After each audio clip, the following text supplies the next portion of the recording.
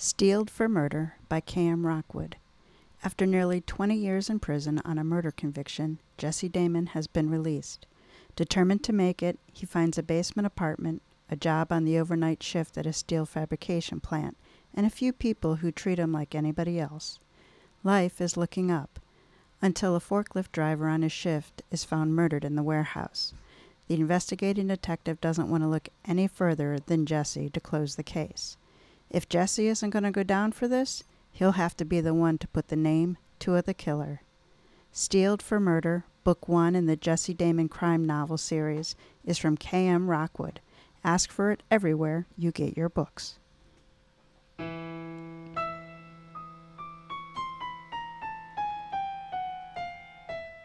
Welcome to Mysteries to Die For. I am T.G. Wolf, and I'm here with Jack, my piano player and producer. This is a podcast where we combine storytelling with original music to put you at the heart of murder, mystery, and mayhem. Some episodes will be original stories, others will be classics that helped shape the mystery genre we know today. These are arrangements, which means instead of word-for-word readings, you get a performance meant to be heard. Jack and I perform these live, front to back, no breaks, no fakes, no retakes. This is Season 4, A Word Before Dying. This season contains original stories written just for you and built around that classic mystery theme of the last word before dying.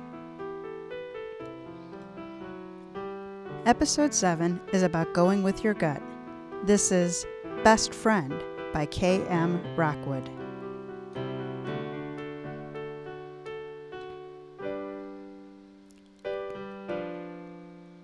Chapter 1. Cryptic Message. I sat at Darlene's bedside, my hand resting on hers, on her thin fingers really. A catheter from an IV drip snaked into the vein in her pale arm. So young, much too young for this. A monitor panel at her head of the bed blinked and hummed.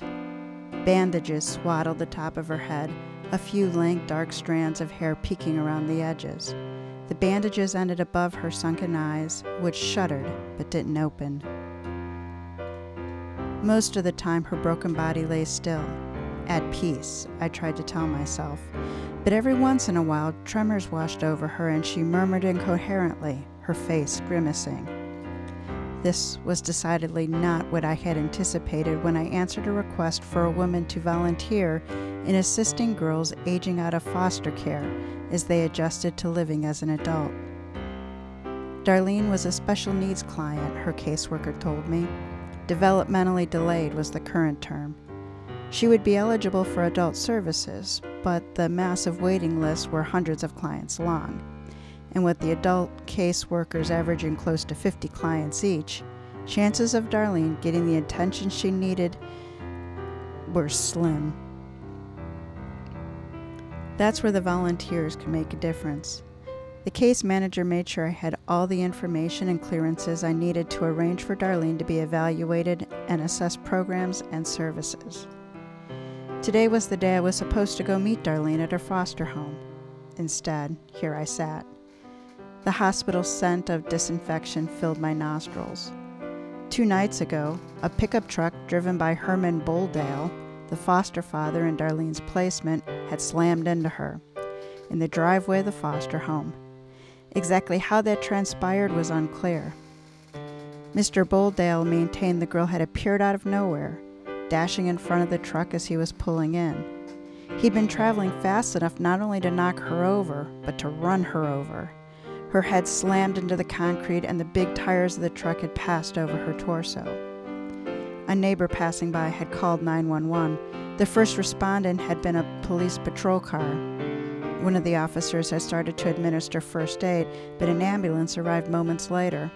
The only visitors who'd been in to see Darlene so far were me and Travis, her older brother. He was just 19 and barely out of foster care himself. They had been placed in separate homes for years, but with the help of a conscientious social worker, they had managed to keep in touch with monthly meetings. The foster parents had not shown up since Darlene had been admitted to the hospital from the emergency room. Perhaps they were traumatized by the accident, but it still seemed to me they owed it to Darlene to come visit. The door opened and Travis came in. His thin face twitched. He snuffled and wiped his eyes with the sleeve as he peered at Darlene. He was carrying a manila envelope with a scrawny plastic floral stem and 3 artificial white roses that looked like they'd come from a dollar store. It probably had. His voice quivered. "Any change, ma'am?" he asked me. I shook my head and moved away so he could sit in the chair next to the bed. He sat down and stroked Darlene's fingers. The cuffs on his shirt were frayed. The laces of his weathered boots were knotted. His jeans were worn thin and had a rip in one knee. Definitely not the expensive fashion statement type ripped jeans. Maybe I could expand my volunteer efforts to help Travis, too, adjust from foster care to independent living. He leaned over Darlene, his face inches from hers. "How'd this happen, Darlene?" She may have recognized his voice, for she moved her head restlessly and murmured something. Travis squeezed her fingers. "What'd you say, honey?" Her voice grew louder. "Best friend." Travis glanced up at me, his eyes wide. Did you say best friend, Darlene?" This time her words were clearer. Best friend. "Do you mean your best friend had something to do with this?" he asked. Darlene took a shuddering breath but didn't answer. Travis tried again. "What did your best friend do?" She inhaled sharply and her hand fell slack in Travis's. The rhythmic blinking on the monitor board stopped. An alarm shrilled. A man in a white uniform rushed in, pushing a cart of medical equipment. "I'll have to ask you to leave," he said briskly. "The team will need room to work." What's happening?" Travis asked. The man was busy checking the assortment of leads coming from Darlene's body. "She's coded." Travis's voice rose in alarm. What does that mean?" I grabbed him by the elbow and tugged him toward the door. "It means she stopped breathing. Come on out. They do need room to work." Travis let me pull him out the door. Medical personnel were storming down the hallway, all of them moving quickly. Some of them were running.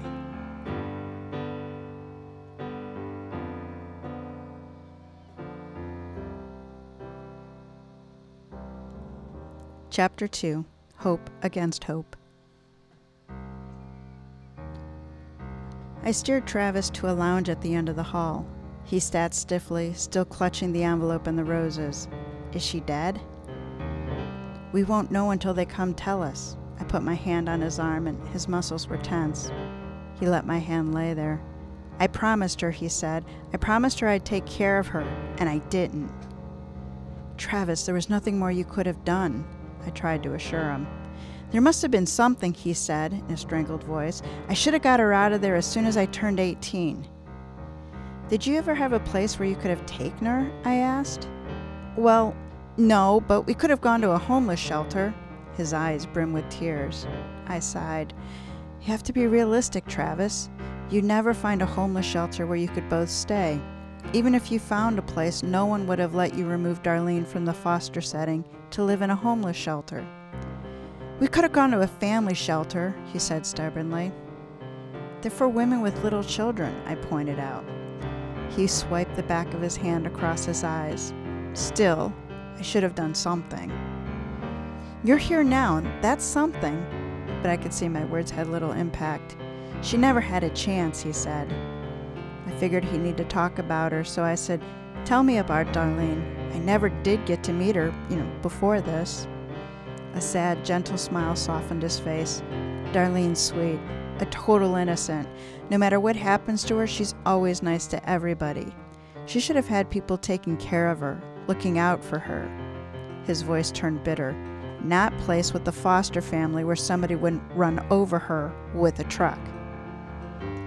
"I doubt anyone intended to run over her with a truck," I said.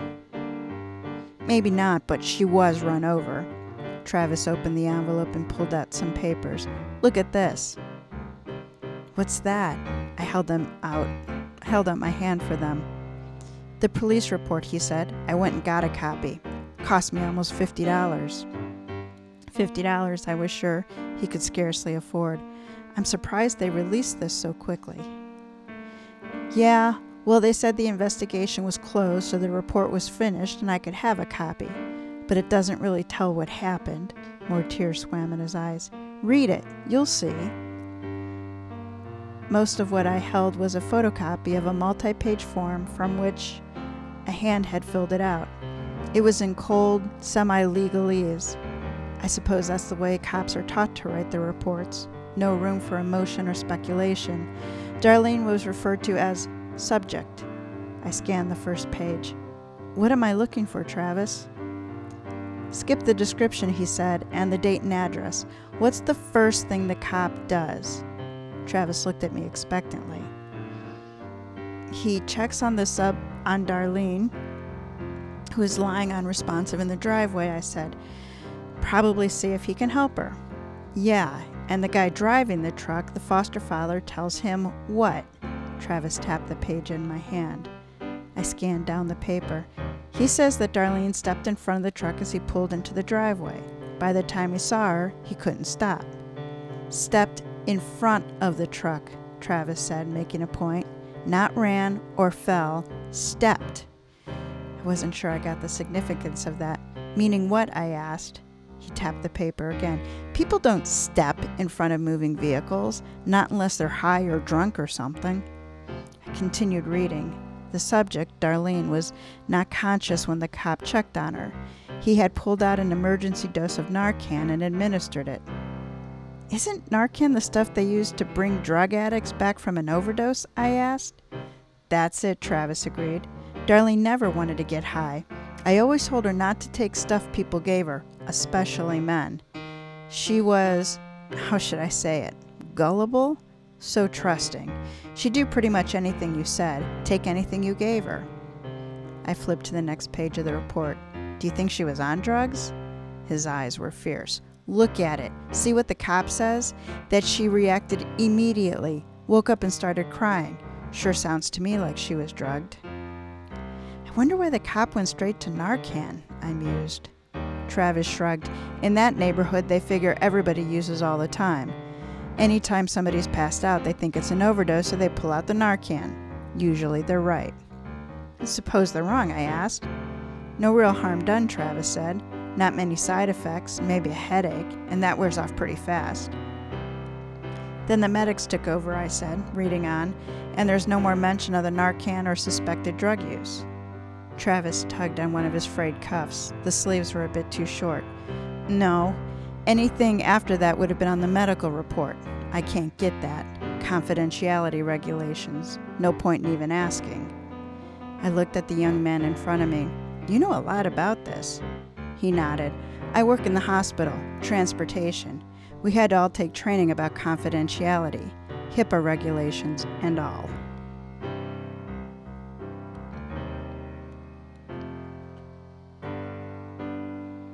Chapter 3. Tragic News. A doctor exited Darlene's room and approached us. By the grim look on his face, I knew the news was not good. I'm sorry, he said. We did all we could, but her injuries were just too extensive. Travis closed his eyes. His hand gripped the plastic roses and turned white. She's dead? I'm afraid so, the doctor said. Do you want to come into the conference room so we can talk about it? Tears streaming down his face, Travis shook his head. I gave his arm a squeeze and said to the doctor, not right now. The doctor pulled a card out of his pocket. Okay, if you decide you want to talk to someone, here's the contact information. Travis stood up. Can I see her? At least say goodbye? The doctor frowned. The staff is still working. They'll let you know when you can go into the room. We sat there for what seemed like a long time, but it was only a few minutes.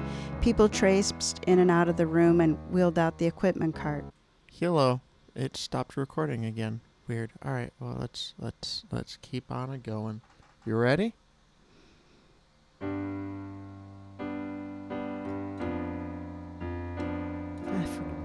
Travis got to his feet. I need to see her before they take her away. A man with a housekeeping cart outside the room glanced at us. I'll be back in a few minutes. He pushed the cart farther down on the hall and around a corner. No one stopped us, so we went into the room. Darlene looked peaceful. Her eyes were closed, Her face no longer grimaced and twitched. A woman was gathering up Darlene's meager possessions and putting them in a large plastic bag. Only her clothes, torn and bloody, and a ripped canvas tote bag. As the woman lifted that, the contents spilled out.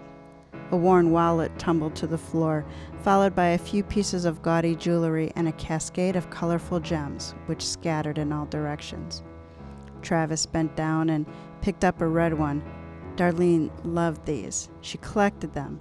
She always thought they were real jewels. I took it from him. It was the kind of flat-back, sparkly artificial gemstone that people use for crafts. They were available inexpensively in packages of hundreds or even thousands. Tears clouded his eyes. I'm glad she had these. I hope they made her happy. He turned to the woman who was now pushing the scattered items into a pile with her foot. I'll have to get something to sweep these up, she said. Can I have her stuff? Travis asked. I'm sorry. She did look sorry. I'm not authorized to let anyone take personal possessions. I have to turn them in at the office and they need to get someone to sign for them. Who can sign? I asked. Usually an executor of the patient's will or next of kin. She went out in the hall in search of a broom. I'm next of kin, Travis said, but when I bet it's the foster parents or the social worker who gets to take her stuff. I gestured toward Darlene's quiet form. Why don't you take this time to say goodbye? He swallowed. You're right. Can I have a minute alone with her? When I got to the door, I glanced back. He picked up the wallet and a couple pieces of the jewelry and stuck them in his pocket. Then he moved to the bed and he put the roses in her hand. He leaned over and he kissed her. I waited outside the door. People hurried by, medical professionals in white coats, intent on their tasks, visitors with worry-eyed, support staff in blue uniforms pushing wheelchairs and carrying trays. The woman who had gone for a broom and dustpan came back with them. She was followed by a man with a covered gurney. They stopped outside of Darlene's room and opened the door, peering in. Slowly, reluctantly, Travis backed into the hallway. His head was bowed and he almost tripped. As soon as he was out of the room, the others rushed in. Come on, I said. Have you eaten anything today? Travis looked dazed. No. I took him by the hand. Let's find the cafeteria. No. He tapped the pocket where he had stowed the wallet and jewelry. I want to get out of here.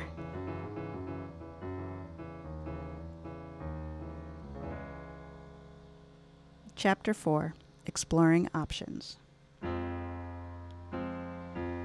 Still leading Travis by the hand, I found the way through a maze of sterile corridors and endless squeaking doors to an exit.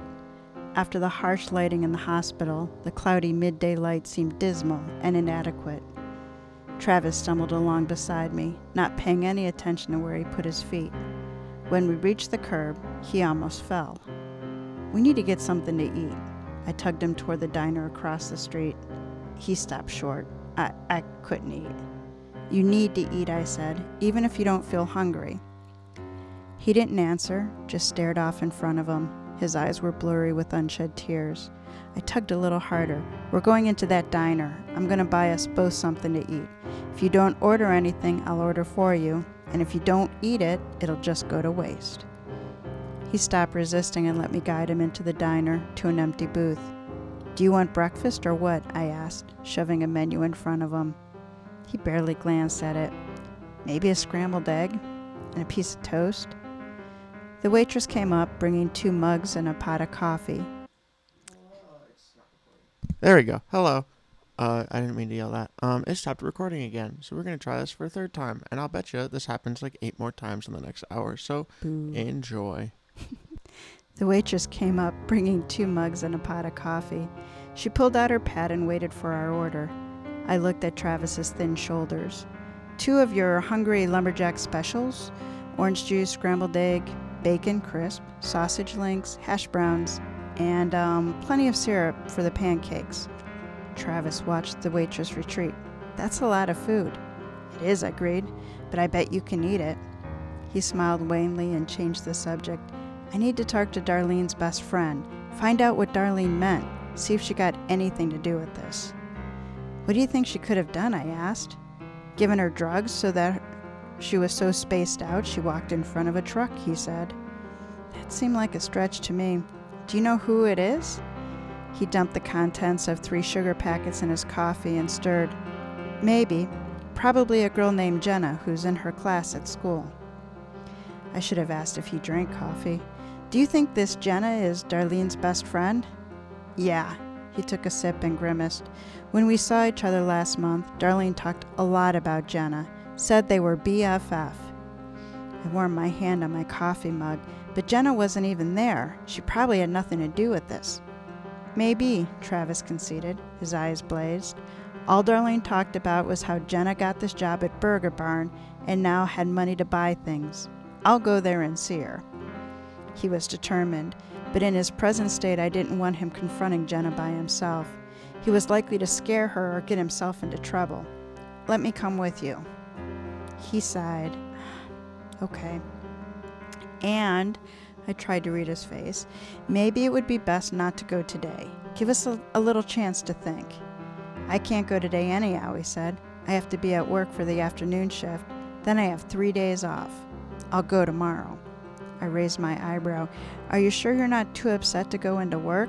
Maybe call in and take the day off. He gave a mirthless chuckle. If I don't go to work, I don't get paid. If I don't get paid, I can't make the rent for my room. If I don't make the rent for my room, I'm out on the street. I'm going into work. Our food arrived, and despite his earlier claim of not being able to eat, Travis settled down in and devoured it. I was glad I insisted on ordering such a big meal. All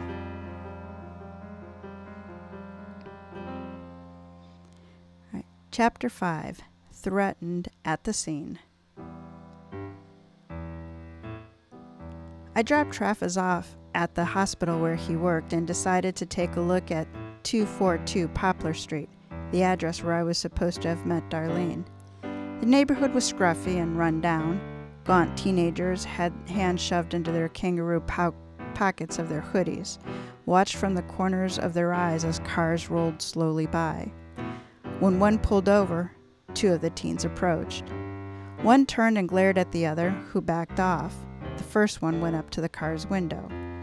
I could see why the police who patrolled this area thought of a drug overdose any time they found someone lying on the ground. But Darlene had been hit by a pickup, run over. Did the fact that she seemed to respond to the Narcan mean she'd been high? Or had the irritant of something sprayed in her nostrils been enough to rouse her? We'd probably never know for sure. If the police had truly closed the case, there would be no further investigation. No autopsy, no testing for drugs, which would probably take weeks anyhow. The dirty tan brick building where Darlene had lived with their foster parents was a little better kept than the neighbors, but not much. A narrow alley ran beside it. Burglar bars covered the windows. In addition, the basement windows were boarded over. The entire house looked in on itself. Heavy curtains were drawn on all the windows. A small front yard, nothing but pounded dirt, was swept clean of the advertising flyers and fast food wrappers that scuttled around the street and lodged in the corner of the other buildings.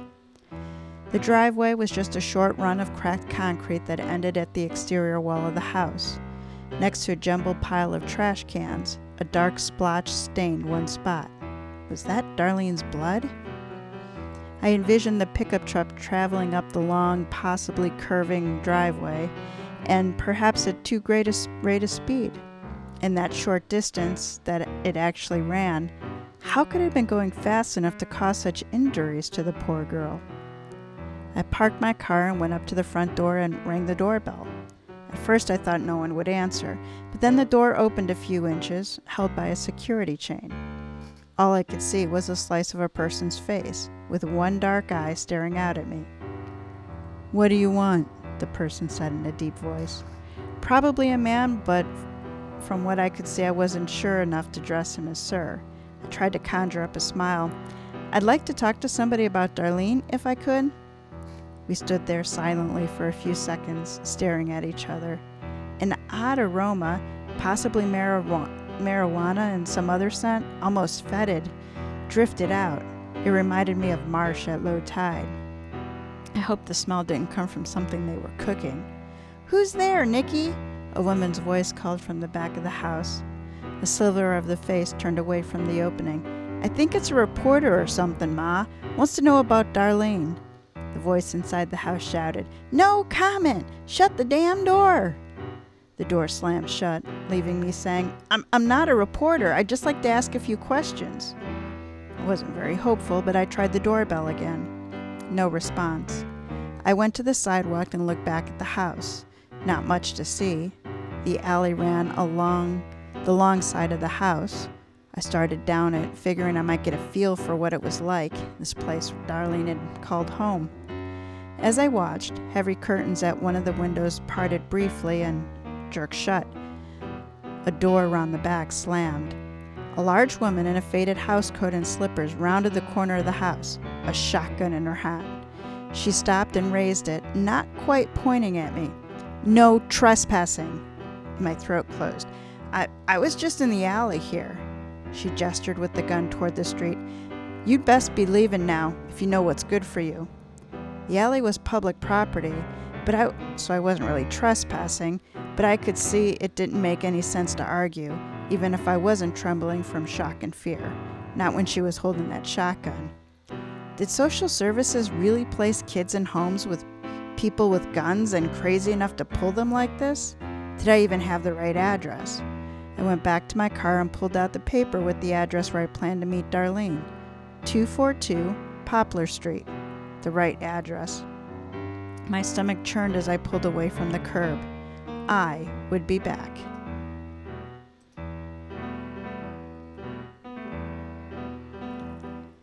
Chapter 6. Seeking the Truth. About 1:30 the next afternoon, I picked up Travis from in front of his rooming house. He was wearing a different shirt, but it was equally worn. "I went by the house yesterday," I said. "The one where Darlene lived?" he asked. "Yes. Did you ever see it?" I tried to read his expression, but his face was pretty inscrutable. I was driving, so I could only get a quick glance. "No." He took a deep breath. "They wouldn't even give me her address.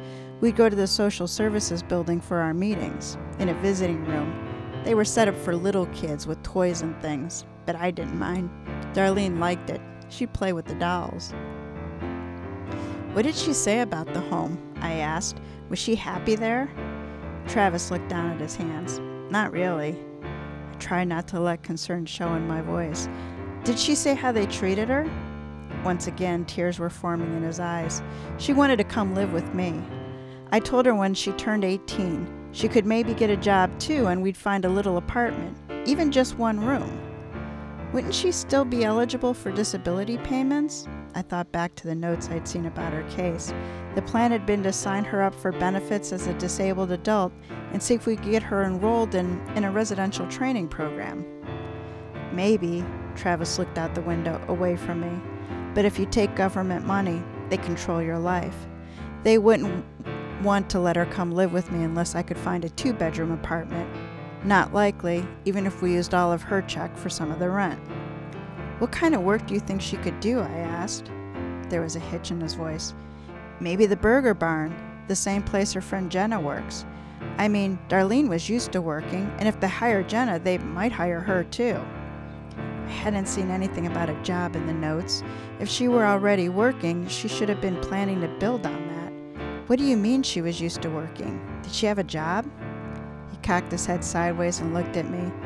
"How much do you know about foster placements? I've been in a lot of them, so has Darlene. With older kids, mostly they want you to do chores and then stay out of the way." That wasn't how I envisioned foster care working. I guess I was pretty naive. "So she was handling a lot of chores at the foster home?" "Yeah." Bitterness showed in his voice. "She said she had to take care of the others before she went to school in the morning and then after she got back. She said after school she couldn't have supper until she finished. Then they'd give her something to eat and tell her to take it up to her room." What did she mean, take care of others? Other foster children? I wondered how many children were in that smelly house behind those dark curtains with the shotgun near at hand.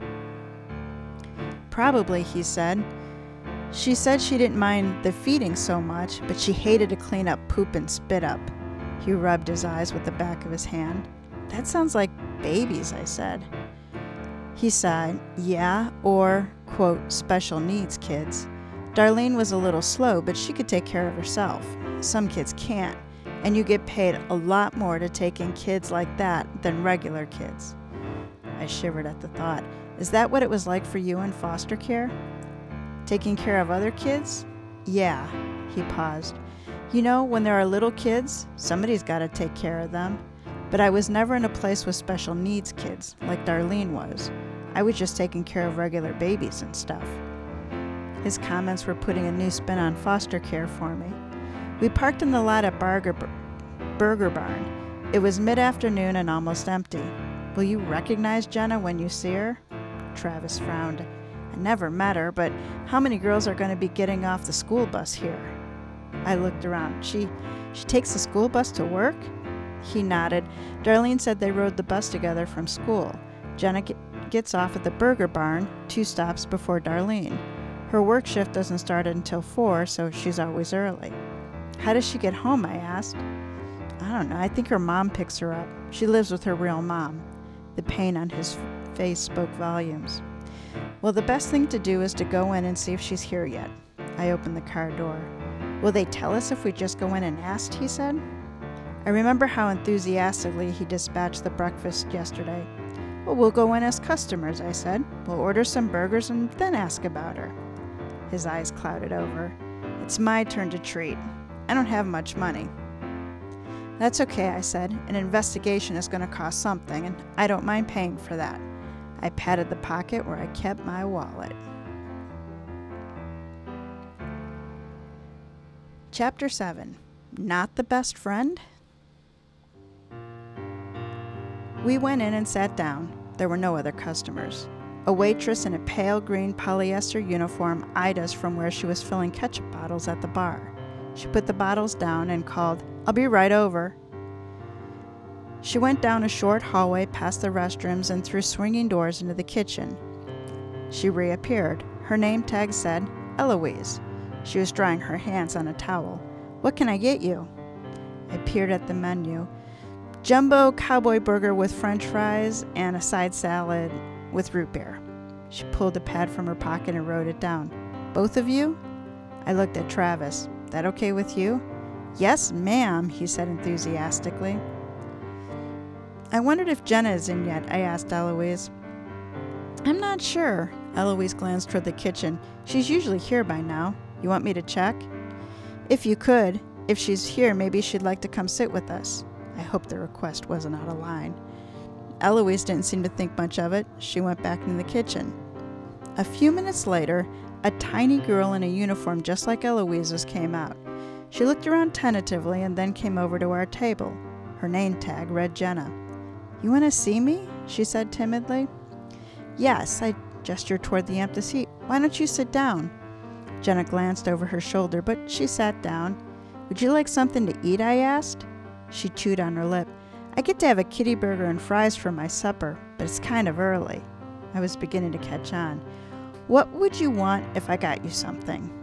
She smiled. "I've always wanted to try the Mega Burger, the kind with cheese sauce and onion straws." "Okay." I waved at Eloise, who returned to the ketchup bottles. When she came over, I ordered that for Jenna. "And what would you like to drink?" I asked. A dreamy smile covered her face. "A chocolate malted milkshake with whipped cream and a cherry on it." Travis's eyes opened wide. "2 of those, please," I said. Eloise took the order and left. I turned to Jenna. "Do you know Darlene?" Jenna nodded. "From school." "Tell me about her," I said. "Well, she hasn't been in school for a few days," Jenna said. Uneasily, I realized she might not know her friend was dead. It seemed dishonest not to tell her, but I thought it would be best if her parents were the ones to bring her the news. They would have a much better idea on how to support her through it. "She's your friend, though, isn't she?" I asked. "Yes." Jenna gave that sweet smile again. "We sit together at lunch, and when we work with buddies, she's mine." Travis couldn't contain himself. "Did you ever give Darlene any drugs?" he demanded harshly. "Drugs?" Jenna looked confused. I gave Travis a warning look. "Medicine. Did Darlene take any medicine that you knew about?" He bit his lip, but he was silent. "I don't think so," Jenna said. Travis cut in again, but his voice was softer. "Did she smoke anything that you knew about?" Jenna scrunched up her eyes. She said sometimes Nikki gave her stuff to smoke. Weed, she said. It made her choke, though, so she didn't like it. Did you know Nikki? I asked. She shook her head. No. Hadn't the woman at the foster home addressed the person who answered the door as Nikki? Do you know where Darlene saw Nikki? I asked. Eloisa arrived with our food. She placed it on the table and smiled indulgently at Jenna. Did you say thank you to the nice lady? Jenna turned obediently to me. Thank you. You're most welcome, I answered. Travis seized his burger and took a huge bite. Jenna grabbed her shake and stuck a straw into it. I tried again. Jenna, do you know where Darlene saw Nikki? She put the shake down on the table, but she didn't answer. Was it at school? I prompted. Jenna laughed. Oh no, Nikki doesn't go to school anymore. Darlene said he was a grown-up. He lived in the house where she stayed. That confirmed my worst fear. Did Darlene tell you what they did together, besides smoke weed? He was her boyfriend, Jenna said. He gave her an engagement ring, a big diamond. She showed me. Next to me, Travis sat up, his shoulders rigid. So she and Nikki were planning to get married, I asked. Jenna looked confused. I don't know. She said once they were engaged, they could do boyfriend things. Travis's head jerked up. I'll kill him, he muttered. I put my hand on his arm. His muscles were taut. What do you mean by boyfriend things? I asked Jenna. She giggled. They kissed and stuff, and he gave her presents. Travis made a strangled sound deep in his throat. What kind of presents? I tried to keep my voice calm. Jewels, things like that, lots of them. Jenna cast an uncomfortable glance at Travis. His fists were clenched and he was ignoring the rest of his burger. The door opened and a few people walked in. Jenna stood up. Look, I gotta get to work. Don't you want to finish your burger and shake? I asked. She grabbed the plate and the cup. I'll finish in the kitchen. Thank you. I tried to get one more question in. How long have you and Darlene been best friends? Jenna looked at me in amazement. We aren't best friends. No? I was puzzled. We're BFFs. You can have a BFF and a boyfriend too. I asked my mom. Jenna disappeared behind the swinging doors. Travis looked after her. His face was pale and he swallowed hard. He stood up. Excuse me, I have to use the men's room. He was gone what seemed like a long time. I ate my burger and stared at his unfinished one. Was he all right? Maybe I should check. Eloise came by with the check. Anything else I can get you? No, thanks. I glanced down the short hallway with the restrooms. I'm not sure about the young man. She looked at me sharply. He left. He what? I asked. Eloise put the check on the table. He came through the kitchen a little while ago, stopped and said something to Jenna, then he went out the back door. I put a $50 down on the top of the check, a huge tip, but I didn't care. I said thank you and dashed out the front door to my car.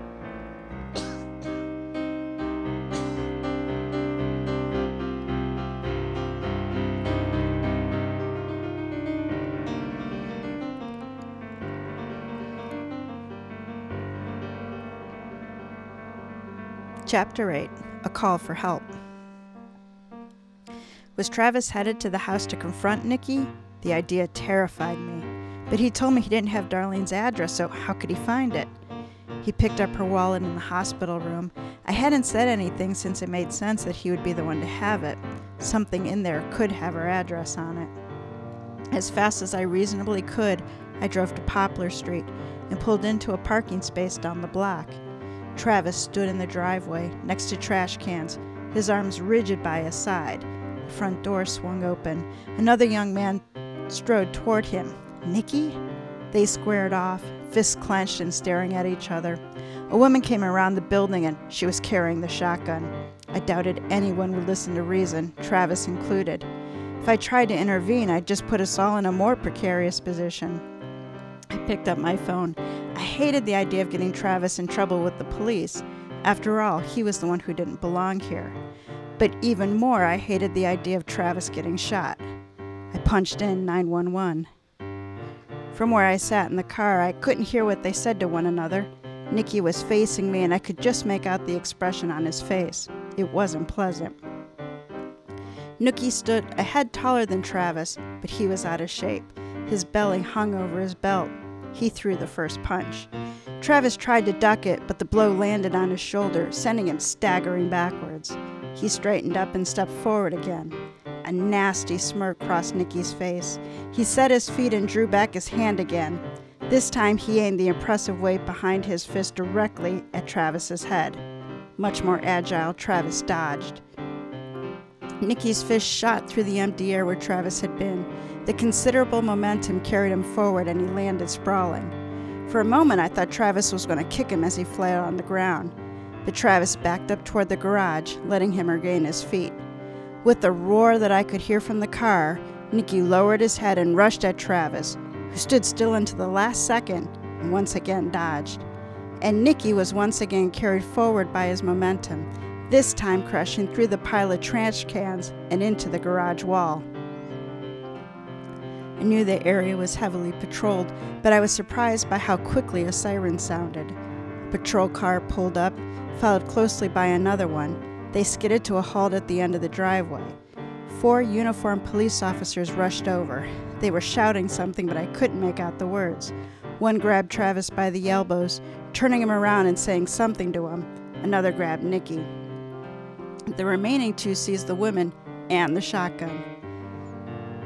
Travis, his hands clasped behind his head, reluctantly allowed himself to be maneuvered to the front of the nearest patrol car. He placed his hands on the hood, leaning over it stiffly as the cop ran his hands over his clothes and between his legs. Then he put Travis in the rear seat of one of the cars and closed the door. The 3rd patrol car screeched to a halt. Nicky was struggling, trying to pull away from the cop holding him and yelling. One of the new arrivals pulled a pair of handcuffs off his belt. Nicky was cuffed, frisked, and wrestled into the back of the other car at the end of the driveway. He never stopped shouting. The woman, minus her shotgun and hollering obscenities that even I could make out from where I sat, was also cuffed, frisked, and wrestled into the back of the 3rd car. One of the cops went up to the still open front door of the house. He paused for a minute and then spoke into the radio on his shoulder. He signaled to his partner and they entered the house, holsters unsnapped and hands on the butt of their guns. I watched as one of them emerged from the house, his hand pressed to his mouth and nose. He spoke into his radio again and then joined another cop next to the patrol car where Travis waited. They talked, but I was too far away to make out any words. New sirens sounded, my stomach tied in knots. One of the cops opened the car door and leaned over Travis. A few seconds later, Travis got out of the car. He held onto the door and nodded as the cop talked to him. Then he turned and walked away. I stepped out of my car and called to him. He stopped and looked at me uncertainly. 2 ambulances pulled in front of the house. The cop gestured for Travis to move out of the way. Opening the car door, I shouted, "Get in, Travis!" And as we drove away, a 3rd ambulance arrived.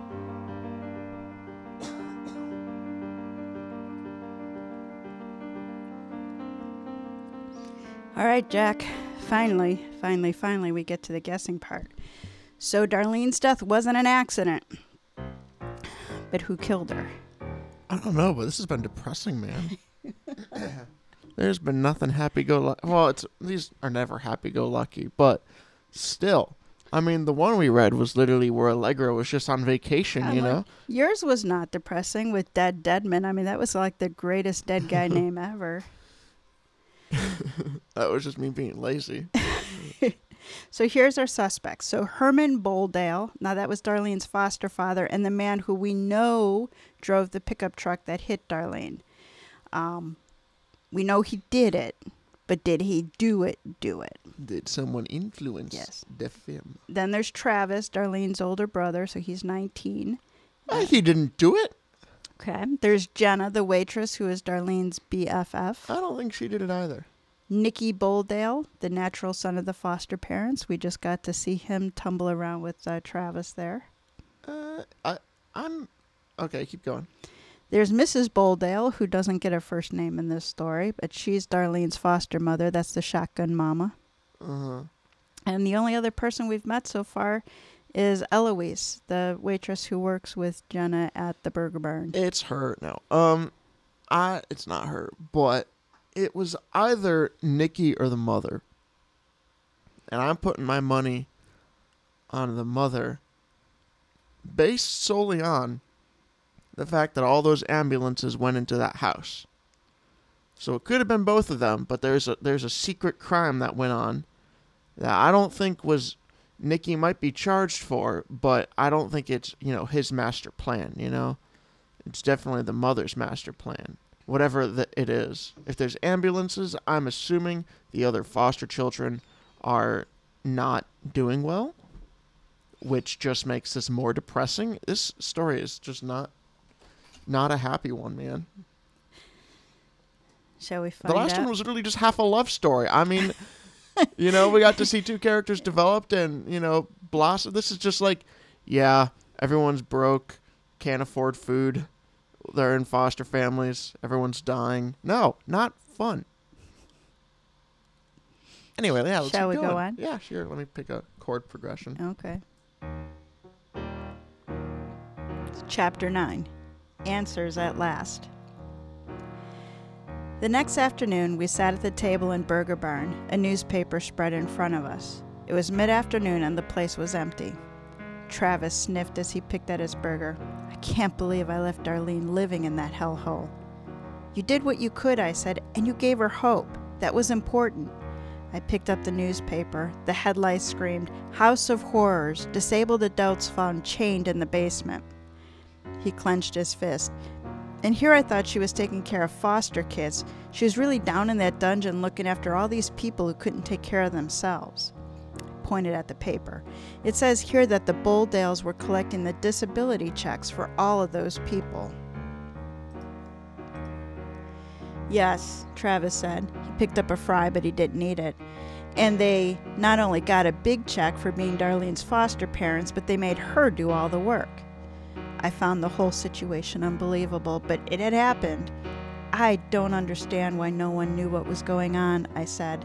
Didn't they investigate the home before they placed Darlene in it, or check up on her? Travis shrugged.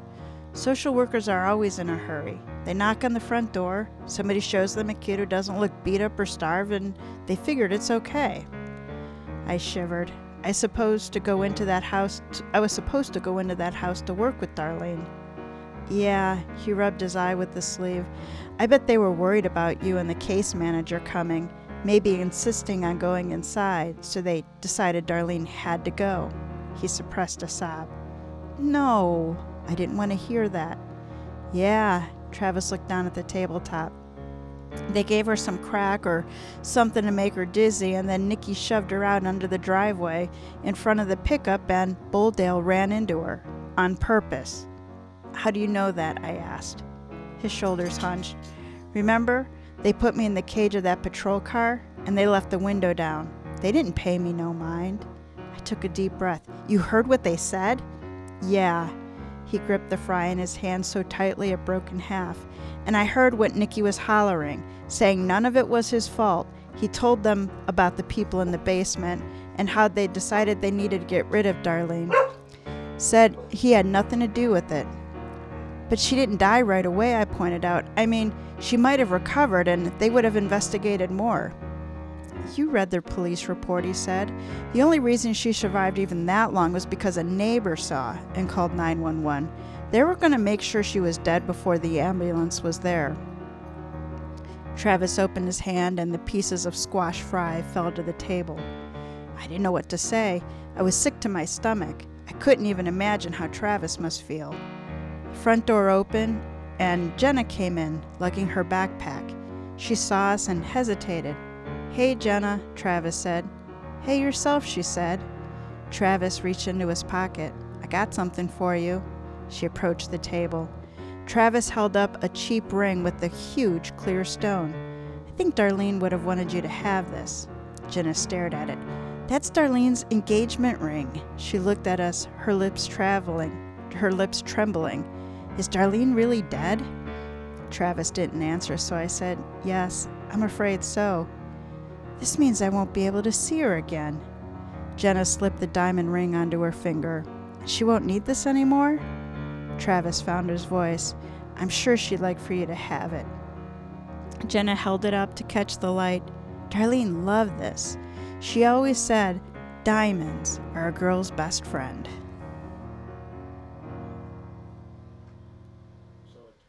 So it turns out the character from your book was her best friend.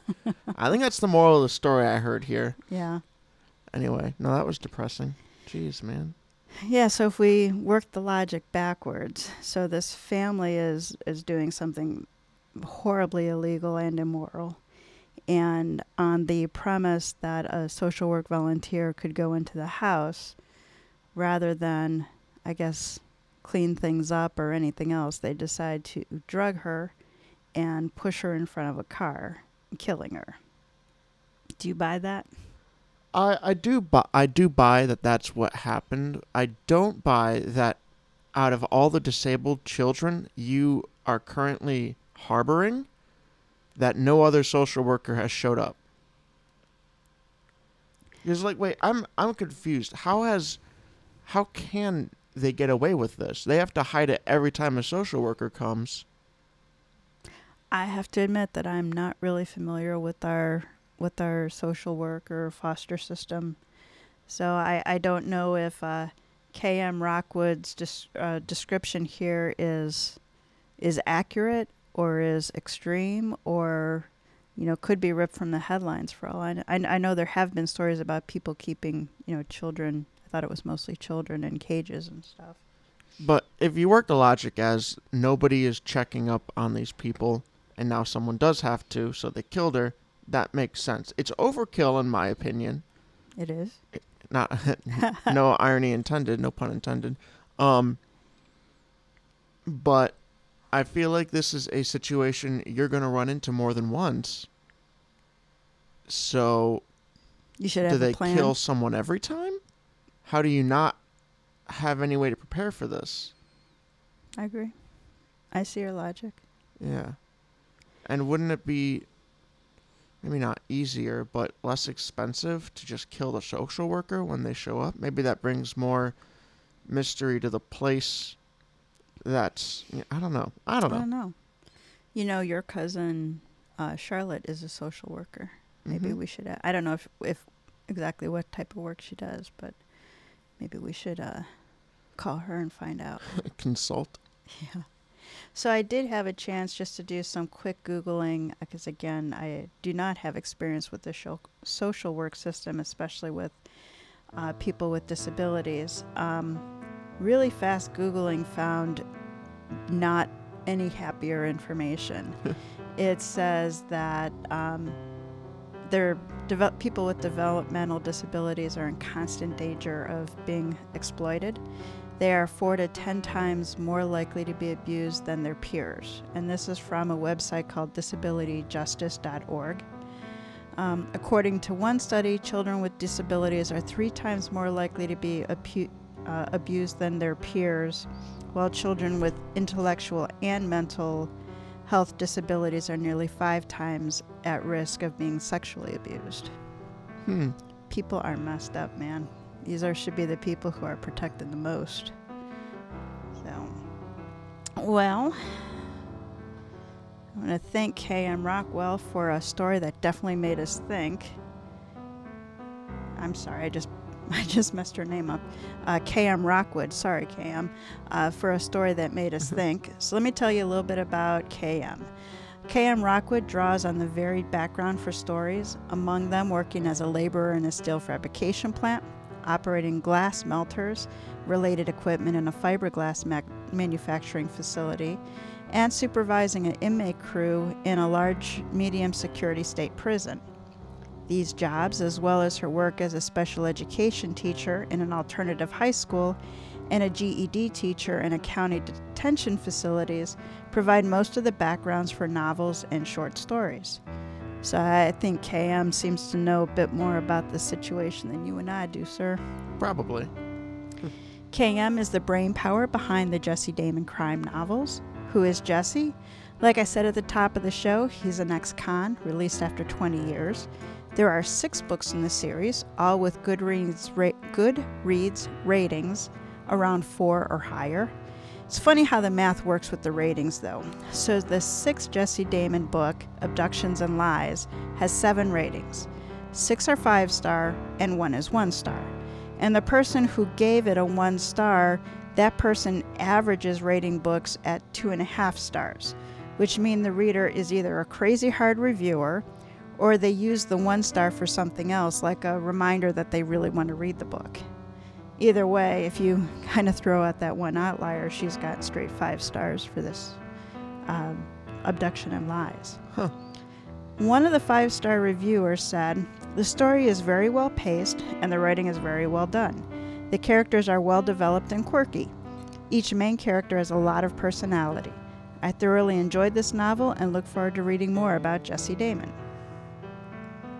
Another reviewer said, "Compassionate, intelligent characters," with an exclamation point, each trying to survive yet willing to help the next person, mixed with judgmental and confused characters, and a good old-fashioned mystery. Jesse deserves a standing ovation, but feels lucky to be able to walk the streets. Well, I have not read K.M. Rockwood aside from her story here, but I am putting Jesse Damon on my to-be-read list because I do love a good mystery. So that wraps this episode of Mysteries to Die For. Thank you to our software for making it through with only 2 glitches. We really have to figure out what's going on with that. Yeah, it's kind of annoying. Kinda. Thank you to our dogs who actually stayed quiet this time. Well, kinda. Mostly. I don't think the microphone picked it up. Hopefully not. Support our show by telling a mystery lover about us and giving us a 5-star review. Become a member of our Body Bag Brigade by financially supporting this season with a one-time donation. Pay what you can. Interested in advertising on Mysteries to Die For? Check out our website. Information is in the show notes and on our website, tgwolf.com/podcast. Mysteries to Die For is written by T.G. Wolf with contribution from Jack Wolf. Best Friend was written by K.M. Rockwell. I keep messing up her name. I apologize. I have a typo and I only... Rockwood.